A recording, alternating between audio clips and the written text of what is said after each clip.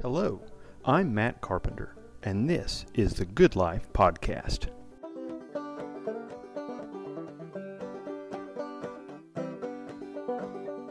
Hello, glad you could join us today for the Good Life Podcast.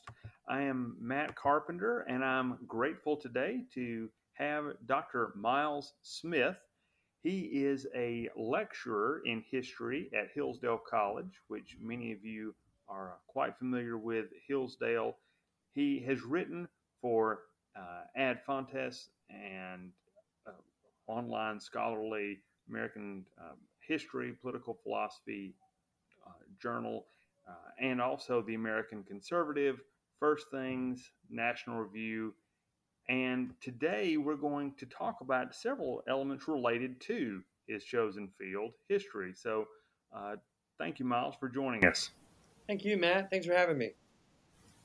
So talk about first your background, just growing up, how you came to faith, and where did you come from early life to now?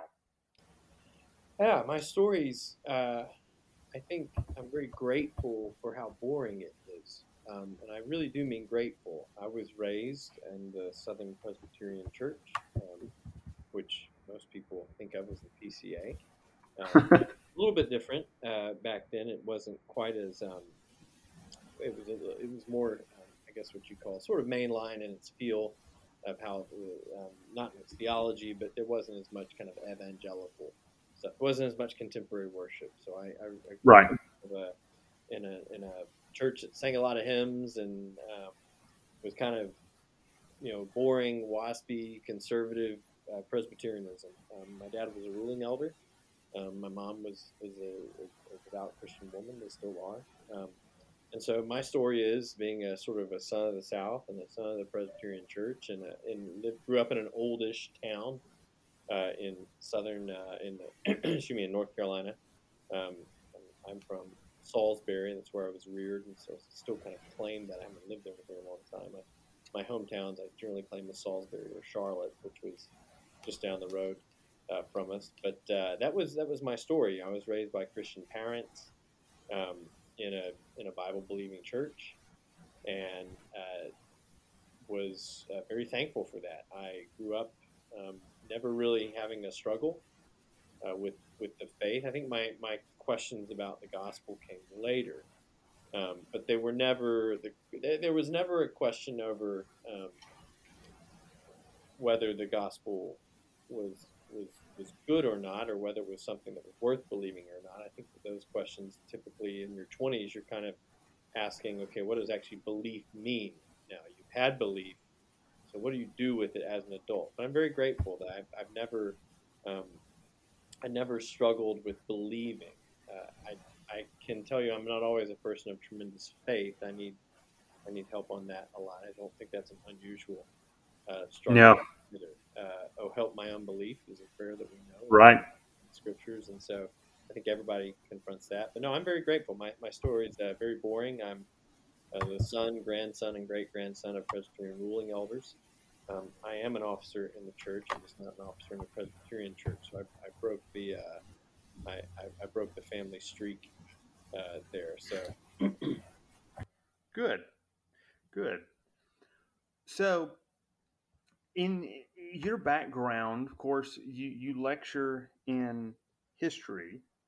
So tell us, how did you develop an interest in history? yeah, I think some of it was just where I grew up. I grew up in a little bit of an older city. Salisbury was a city that has its roots in the early 18th century. So it had Civil War history, and there was a lot of old buildings around. My family had been there a while. So I think I just grew up kind of cooked in to the fact that I was not, that my own time was not the only time, that things had happened before. My great grandmother was alive until I was 9. Mm.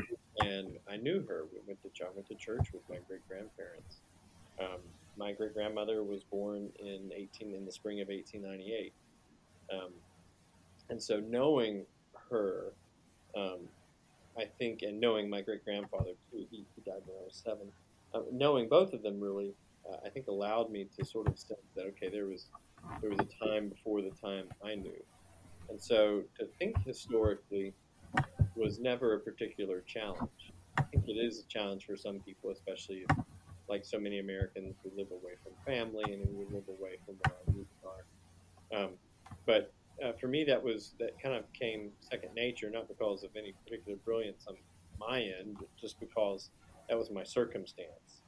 Um, I grew up with history, and when I went to college, I went to the College of Charleston. Charleston's a very old historical city, so I think it was easy to think about um, history as something that was lived and something that was inherited and something that wasn't really dead either.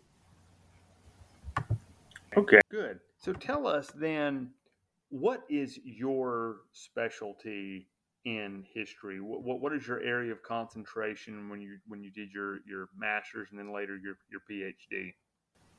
So I think when I went to the College of Charleston, one of the big things that you would see in the era that I was there in the first decade of the 21st century, there was a big focus on Atlantic history and the idea of the Atlantic world. And so a lot of that meant that you would look at um, ideas and folkways and food and kind of clothing, sort of anything that might have been exchanged in the Atlantic Basin. And what that really means is the North Atlantic Basin. So that took in the eastern United States, and my interest was the southeastern United States, the Caribbean, the Caribbean part of South America, Western Europe, and then parts of West Africa as well. And so I was really trained in sort of to be interested in the Atlantic world. But what I teach mainly is 19th century U.S. classes. Every once in a while, I teach Latin America. But that's mainly what I do is the history of the 19th century United States. So that's kind of my duties here on campus are really tend to be more about that. All right. So, is there anything in particular that you love about that period? What is it that you find most interesting about that era of history and this geographically this part? I mean, we live in the eastern part of port, east of the Mississippi. So what is it that draws you to that? So I think some of it was um, there's a real sense of civilization being grown and people being able to really see the construction of an entire civilization in a very quick amount of time. And sort of, you sort of think about what it meant then for the United States and for Americans as a people to commit themselves to certain social, intellectual, and religious ideas and practices, and to see them implement those in a generation or two. And what you realize is it's actually really remarkable how fast they're able to grow a pretty substantive and pretty healthy civilization. So I think that really is what's gotten me interested recently, sort of seeing civilization grow. I live in the Midwest now, and so seeing that people really hacked a civilization out of a wilderness in a span of about 30 years. And so that seems to be remarkable. And so I think my interest has been more recently looking at how social and religious ideas, in particular, had a role in the creation of that civilization. Because that's really what they're building, not really just building a town or a farm. They're building something they think has this kind of big civilizational aspect to it. I know a lot of your recent work at Ad Fontes is it focuses on early 20th century, late 19th and early 20th century religious development, but not solely religious development, but how, the relationship of religion and culture and government and education, how all those things are, they're not a bunch of, distinct Kantian categories that that we can pretend that live in the abstract. They all were enmeshed from our colonial origins, pre-colonial origins to now. So that I've enjoyed seeing, your work and also the work of others that emphasizes that. Yeah, I think that the big point you make that's absolutely right is that people didn't view these things as disjointed. Um, Everything was kind of really part of an organic whole: religion, education, the family, children. All these things I think were seen as having sort of a necessary consequence for human life, and all those consequences were tied together. I think folks understood that whether they might be pious or not, for example, whether they were particularly interested in religion or not, that religion had a role to play in society.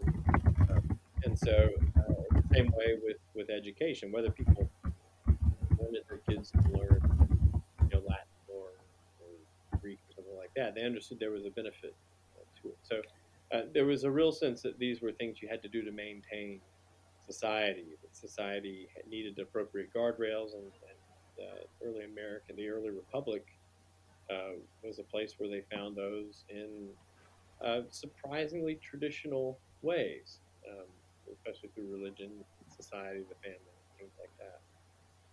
So what I hear you saying is we were not just a slightly Western equivalent of the French desire to have a purely enlightened society free of religion then.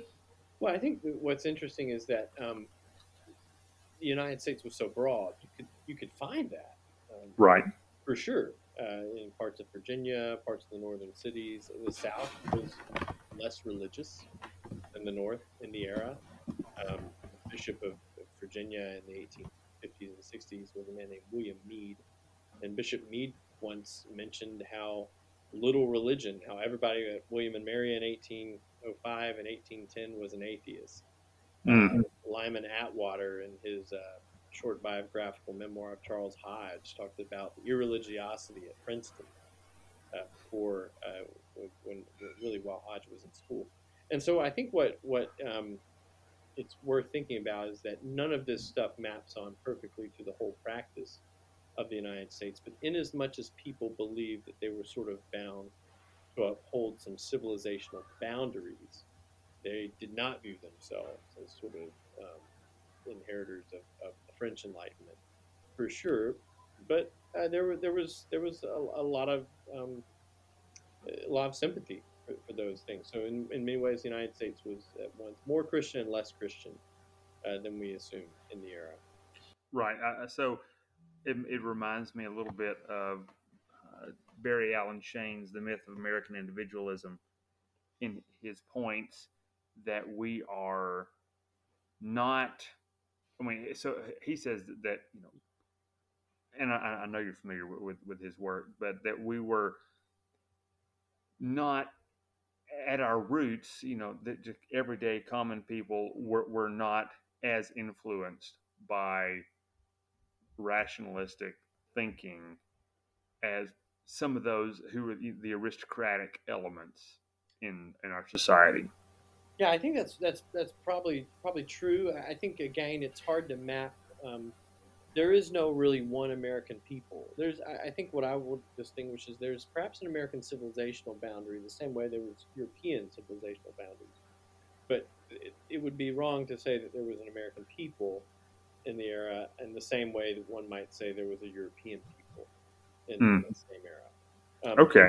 Yeah, so you really Americans are a pretty very diverse bunch in the era, and so they all operate. I like this. I use the term boundaries with my students for this reason. They all operate within certain boundaries, and the boundaries of that civilization are still relatively Christian.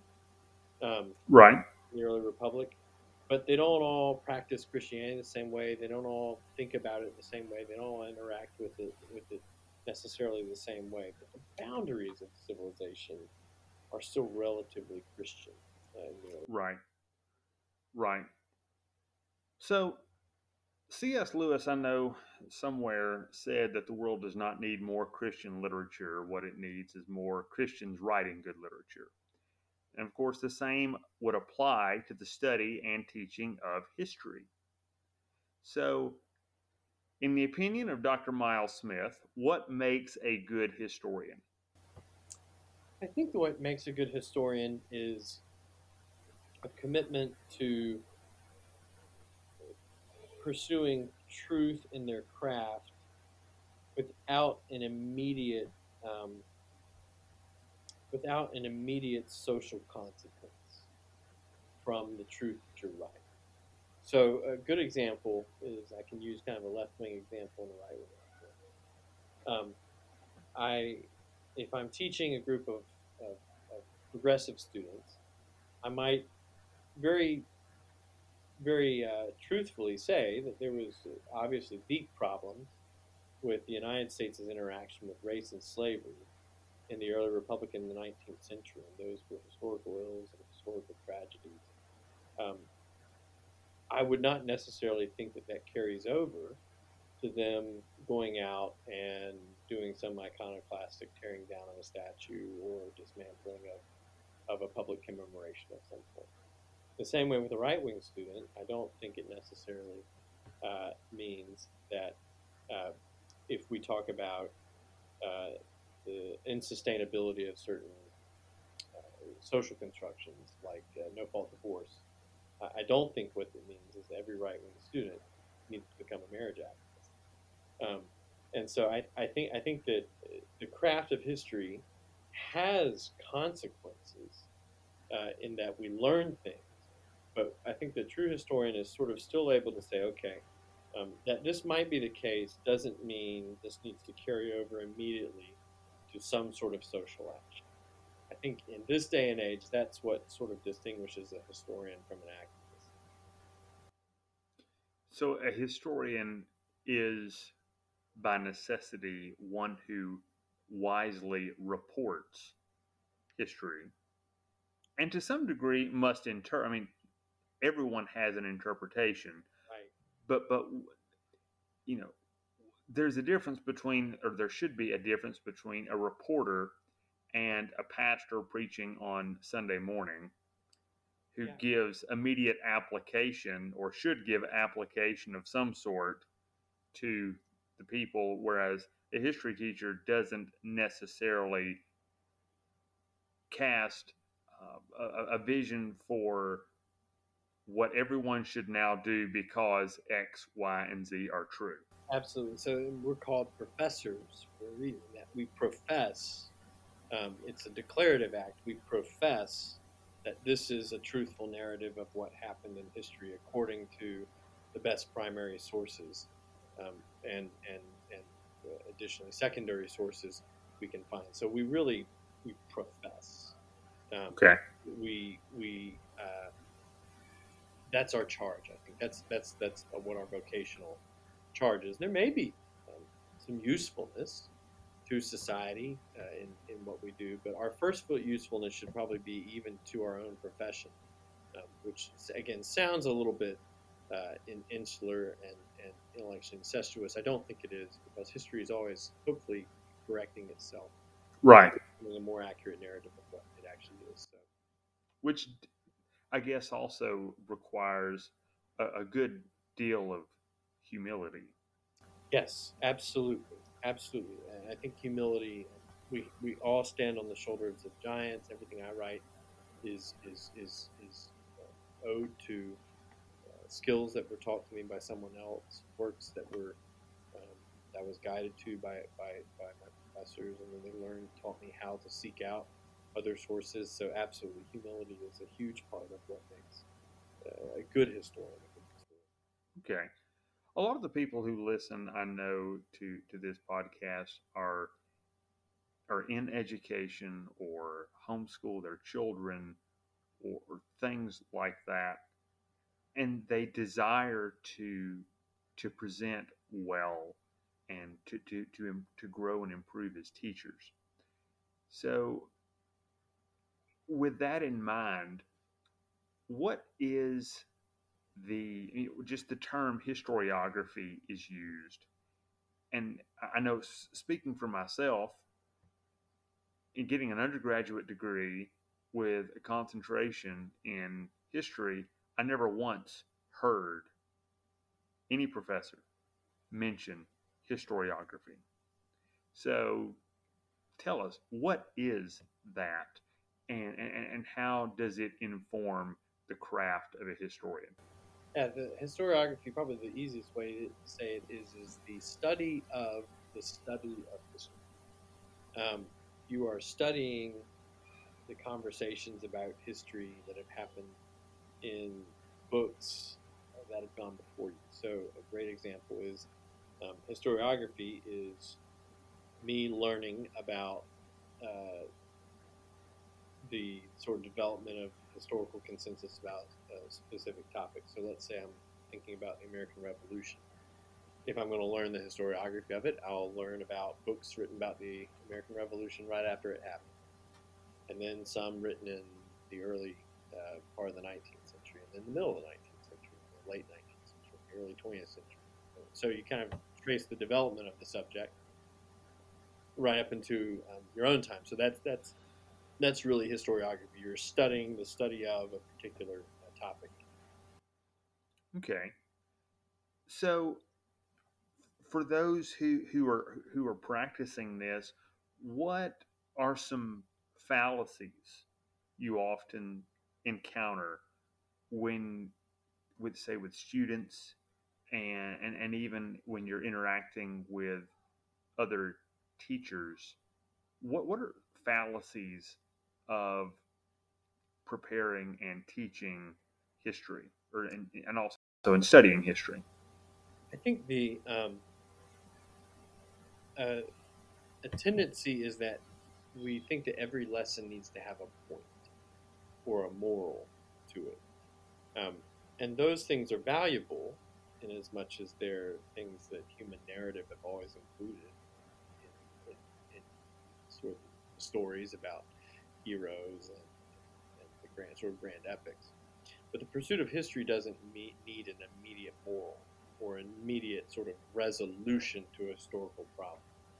And so I think learning history means sort of setting aside this understandable, very human need of resolution or a moral or a sort of morality tale, and studying history for what happened. Um, Everybody, I think, people left, right, and center want to have morality tales given to them, and we want to have a quote unquote usable history. I think the true study of history means that you're sort of not going to look for a morality tale or a certain specific historical resolution within your narrative, because by doing that, you kind of have ideologically created a story on your own that you're now Right. sort of imprint onto whatever you're learning. So the search for a morality tale, the search for a moral of the story, the search for a sort of resolution is actually a sort of a human imposition on the historical record. So this reminds me a little bit of Herbert Butterfield's uh, book on the Whig view of history. I mean, is Yeah, that, it's that is what he points out, right? very much consistent with that book, and it's obviously great that you bring it up. You're an educated man. Obviously, Butterfield's um, complaint, as it were, is that by viewing the history through the lens of Whiggishness, and Whig history is the idea that history sort of inevitably bends to a certain sort of liberal, small L liberal, small D democratic, small C capitalistic society, a la the United States and England.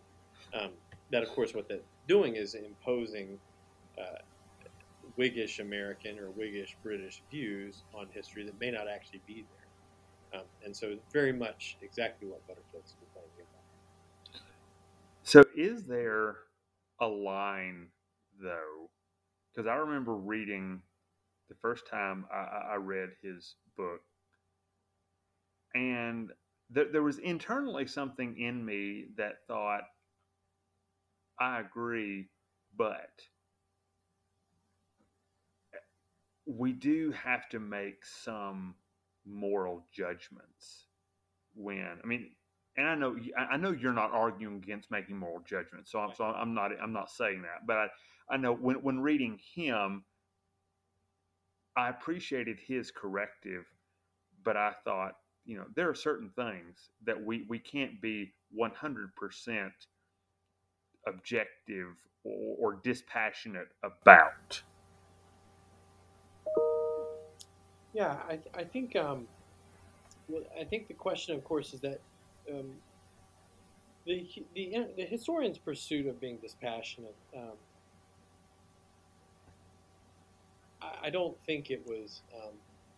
I don't think it is necessarily a moral ambiguity. It's sort of about methodology. Um, Okay. so and I think that what we might also say is there's certain things I think people sort of think about, especially kind of gender and changing sexual norms.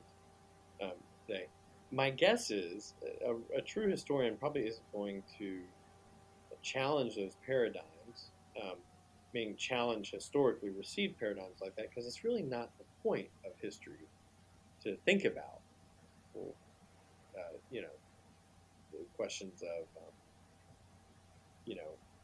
gender conflation or something like that. I mean, historians, we operate on fairly traditional paradigms.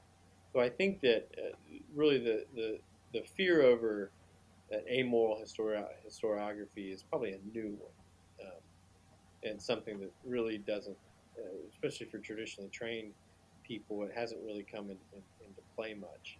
And I don't know how much, at least in scholarly writing, it still comes into play. Maybe in popular writing, but I think that scholarly historiography is still a relatively traditional field in some ways. Now that may change, and as kind of off kilter as things have gotten recently, they probably will change.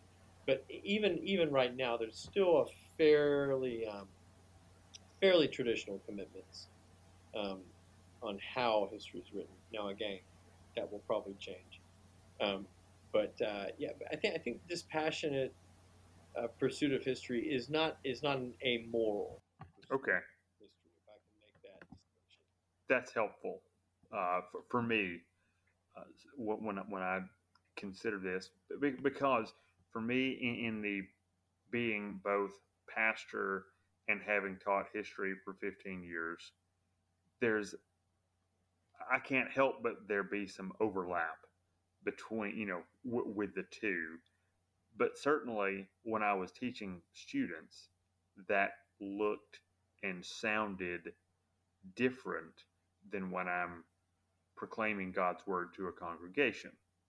So, yeah, Yeah, that's I think historians are not pastors, and I think that's an important distinction to make. I mean, I don't teach. Um, I'm not a pastor, so it would be, I think, wrong for me to assume the moral qualifications to make the type of proclamations that pastors do as a historian. So right. But I am thankful though that having good, solid historians like yourself and some of the other guys who write for Ad Fontes and also other publications and yes, scholarly works can help us as we can help protect us from becoming too entrenched in ideology. So right, in a similar way, it brings in again. Lewis talks about the the sea breeze of the centuries through yeah. through your minds. So our conversation perhaps has rendered this next question somewhat uh, unnecessary, but sometimes the discussion of schools of history is, I've encountered that. Is that something that for budding history teachers, is that something they should care about, or I mean, does it matter? And if so, what is the takeaway? So so tell us, what are schools of history, and how do they apply to studying and teaching? Yeah, I mean, schools of history don't come into my work that much, and I think because I work in teaching college, so much of what I do is is teaches not a ton of theory. Now we'll do it sometimes, but I think some of it is it's just that you only have so much time.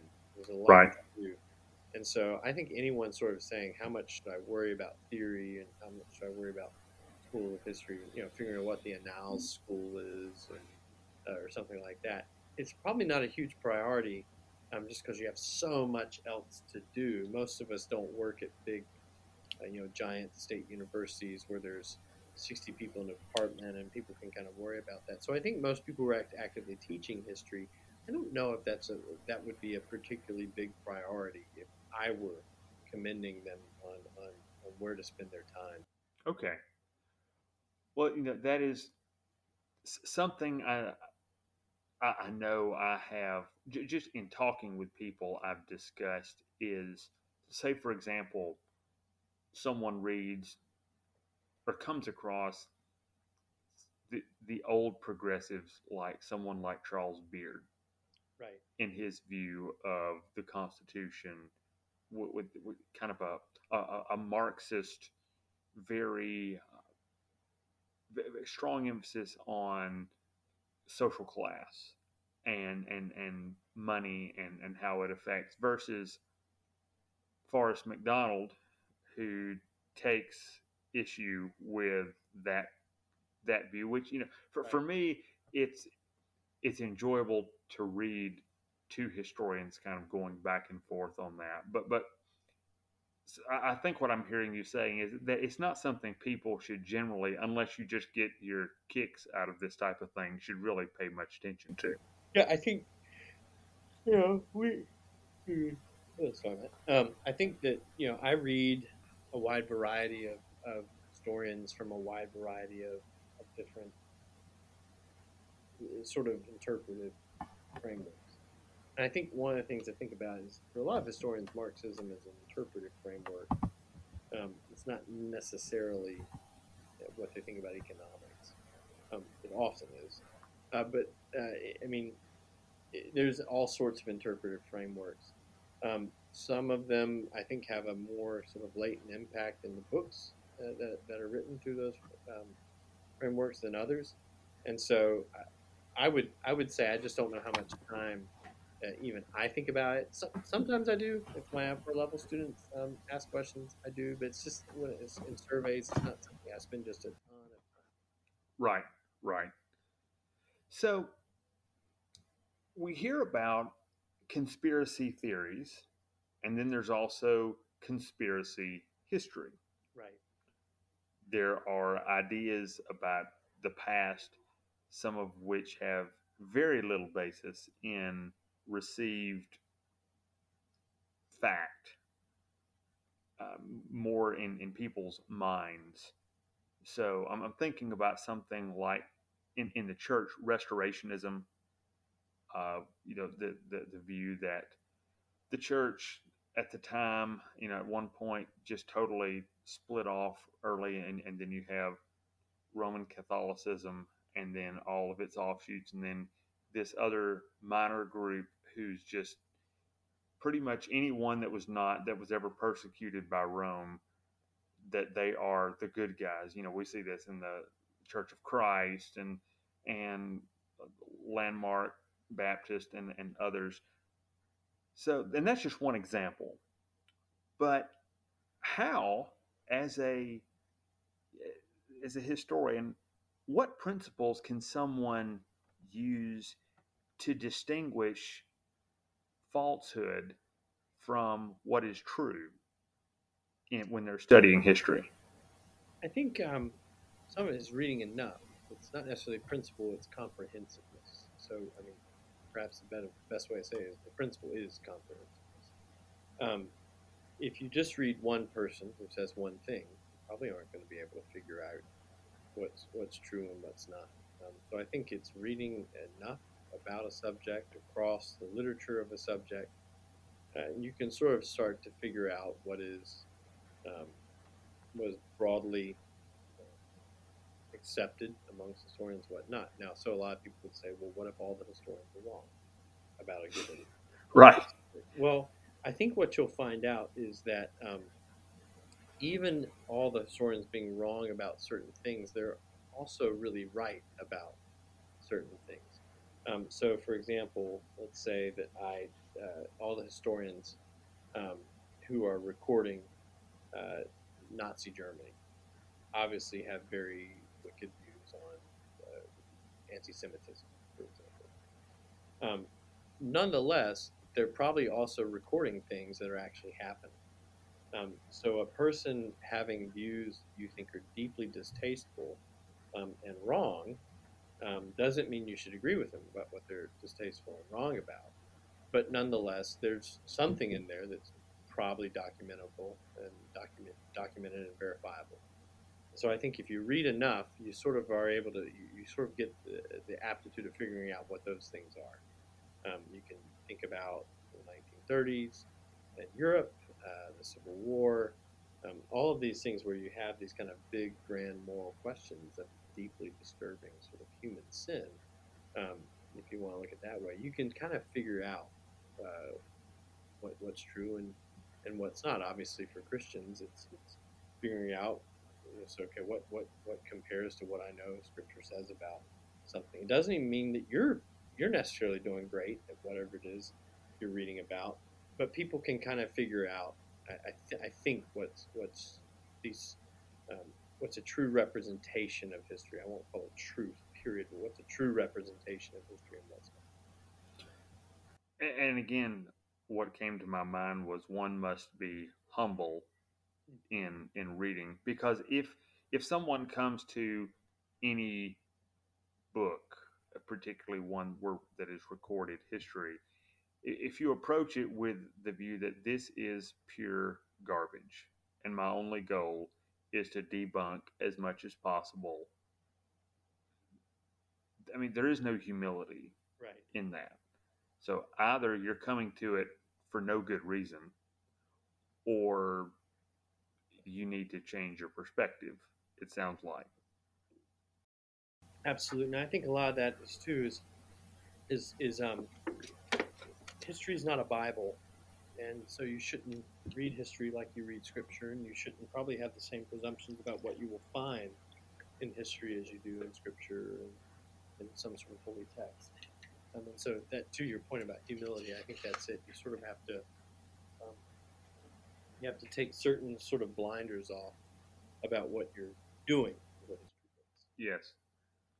So a lot of historians doubt stories from the Old Testament, especially the stories in Genesis and such. They doubt many of the supernatural elements.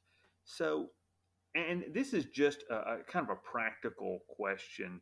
At what point in ancient history, so I'm not just referring to the Bible here, but at what point in ancient history do historians begin to accept written accounts as valid? Does that question make sense? It does. I think one thing to understand is that the Christian scriptures are not all one type of literature, and so the Psalms aren't history. Right. The Proverbs are wisdom literature. Um, Even the Pentateuch itself kind of divided. So some of it is understanding that the Latins and Greeks, Romans and Greeks, are writing differently in a different way than the Hebrews did. So, for example, the first few verses of Genesis um, are often read as sort of history. John Calvin famously got angry with his students who were trying to sort of extrapolate what happened at the creation narrative. And he got angry and he shouted them on and said, "He who would be an astronomer, let him go elsewhere." Hmm. And the reason why he did that is because he probably understood that the point of the book of Genesis um, is written in such a way that it's not necessarily meant to be a science account. The point of the book of Genesis, especially if you read about the days, for example, and each of the days begins and ends a bit differently than what we think of it. And it goes like this: it was evening and there was morning, the first day. Now, if you're like me, you typically wake up in the morning. It's the beginning of the day. But the Genesis account hasn't switched. And why is that? Well, because the Genesis account is true. I believe that Scripture is inerrant, and that's true. But it's poetry. It's painting a picture of resurrection. It's not necessarily trying to get you to figure out all the scientific processes about the creation of the heavens and earth. It's getting you to realize that the creations of the heaven and earth is pointing to resurrection even at the beginning. And so you read Genesis differently than you read a history book. And so the question of I think how do we accept the Bible is true, I think is maybe different than the question of whether it's a historical replica or not. So, for example, we don't questions over eschatology go to this, right? How do we read the Book of Revelation and things like that? So, I think the question of inerrancy and the question of whether the Bible is historical are different. I don't. So, for example, the Genesis account and those things have different meanings to us than they do, especially if you're trying to read them as sort of mere history. I don't know if that makes sense or not. But you would not say that just because something acts like just because one can draw out. I mean, obviously, parables told by Jesus are parables. Right. He's not saying that there was literally a man that had two sons.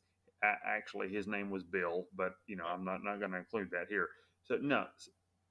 But on the other hand, just because there are certain things, like in the Psalms, when David is recounting the history of Israel, he's not just repeating something that didn't happen.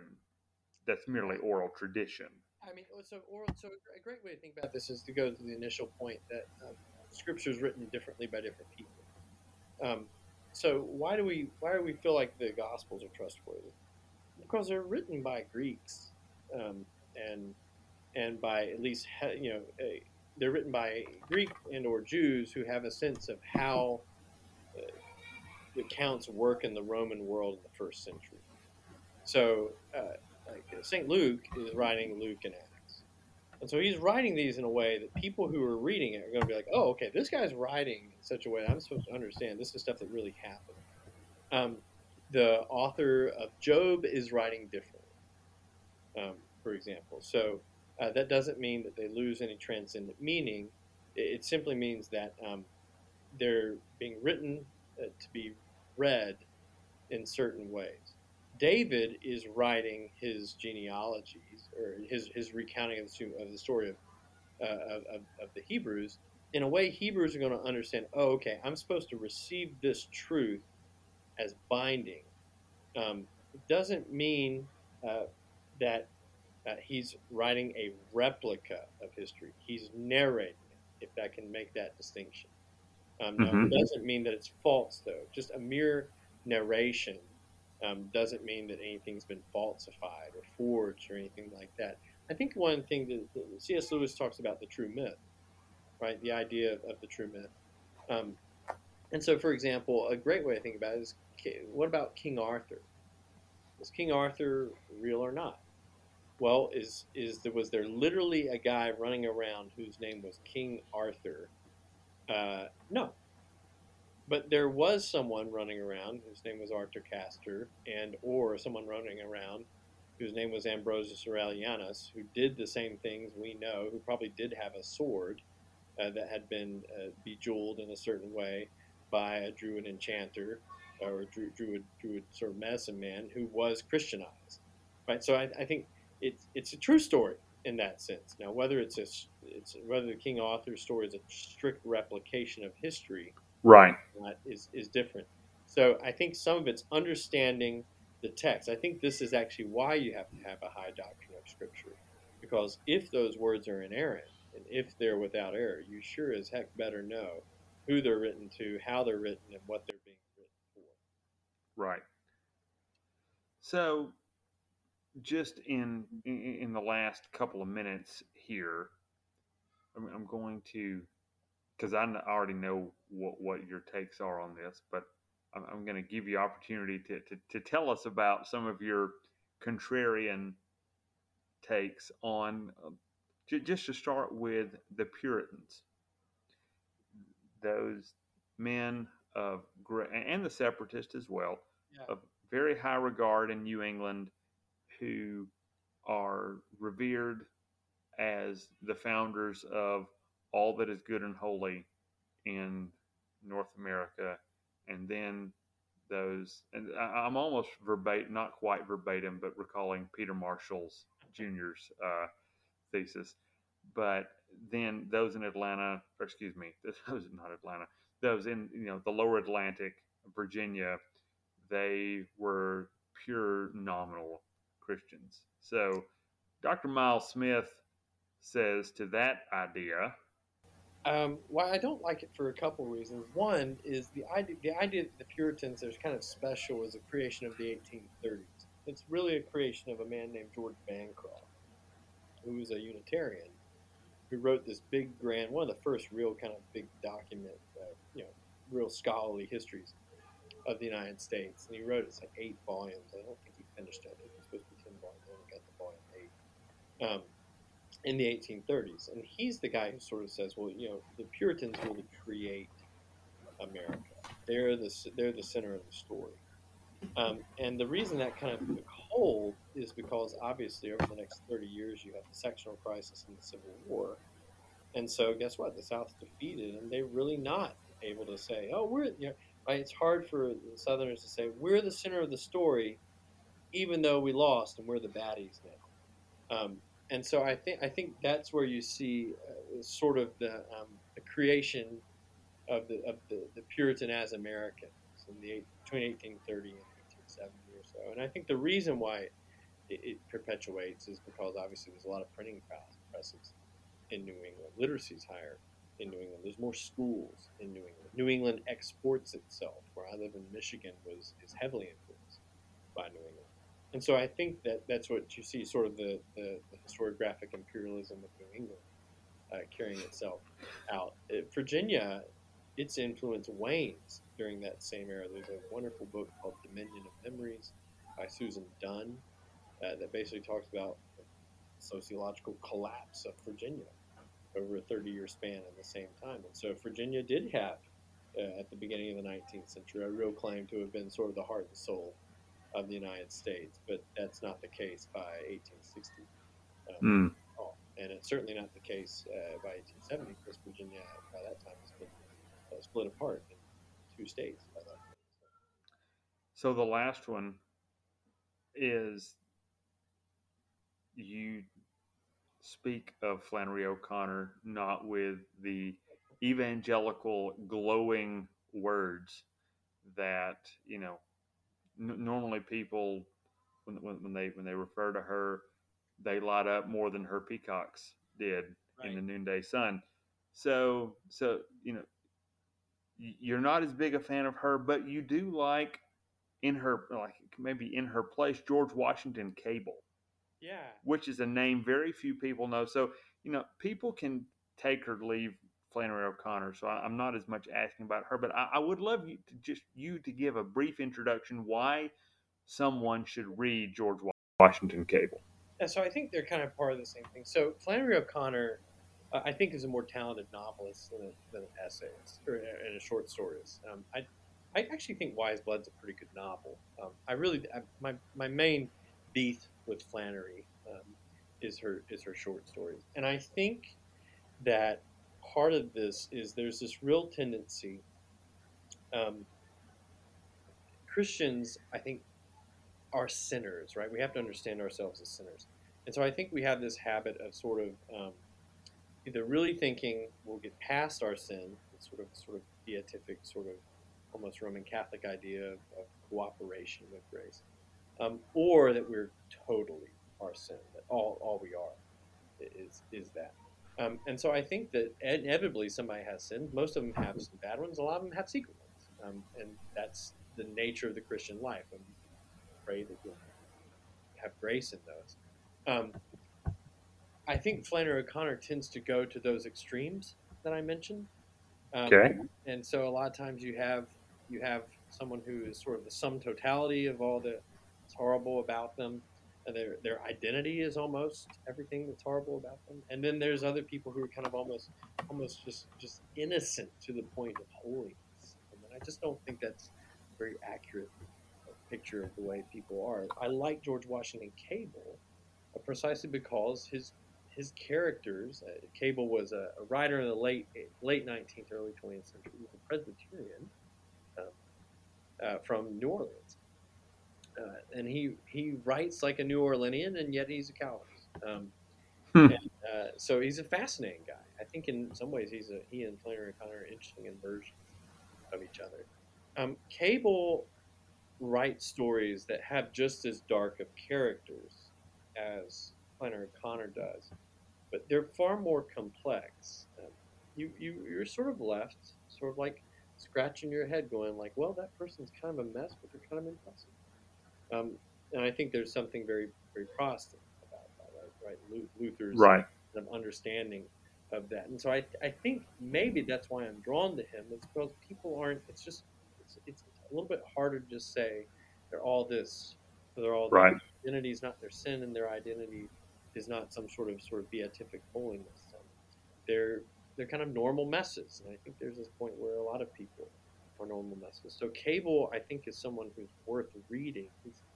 He was also very much against the South's racial regime. He moved to New England because of that. Right. And so, Cable's a fascinating guy who I would like to see get more street cred. Well, I actually was introduced to him in 11th grade.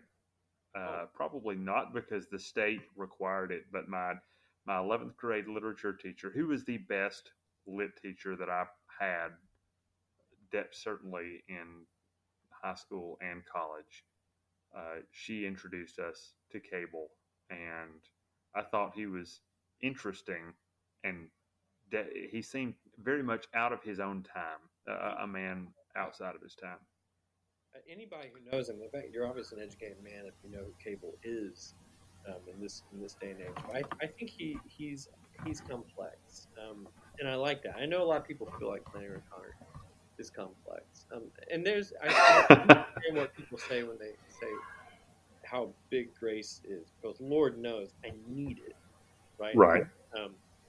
But I mean, all the time. But I think I don't want to ever get to the point where there's sort of where hopelessness is what actually right becomes defined. And so Flannery's stories are not all hopeless. Right. I like I said, I tend to like her novels better than her short stories. No matter how bad a day that I have, I can always count on the Flannery O'Connor antagonist being worse. That's right. That's right. It can give me a better view of myself than I probably ought to have. Right. So, well, Miles, thank you very much. This has been a lot of fun. I appreciate you taking time to talk with us. Thank you.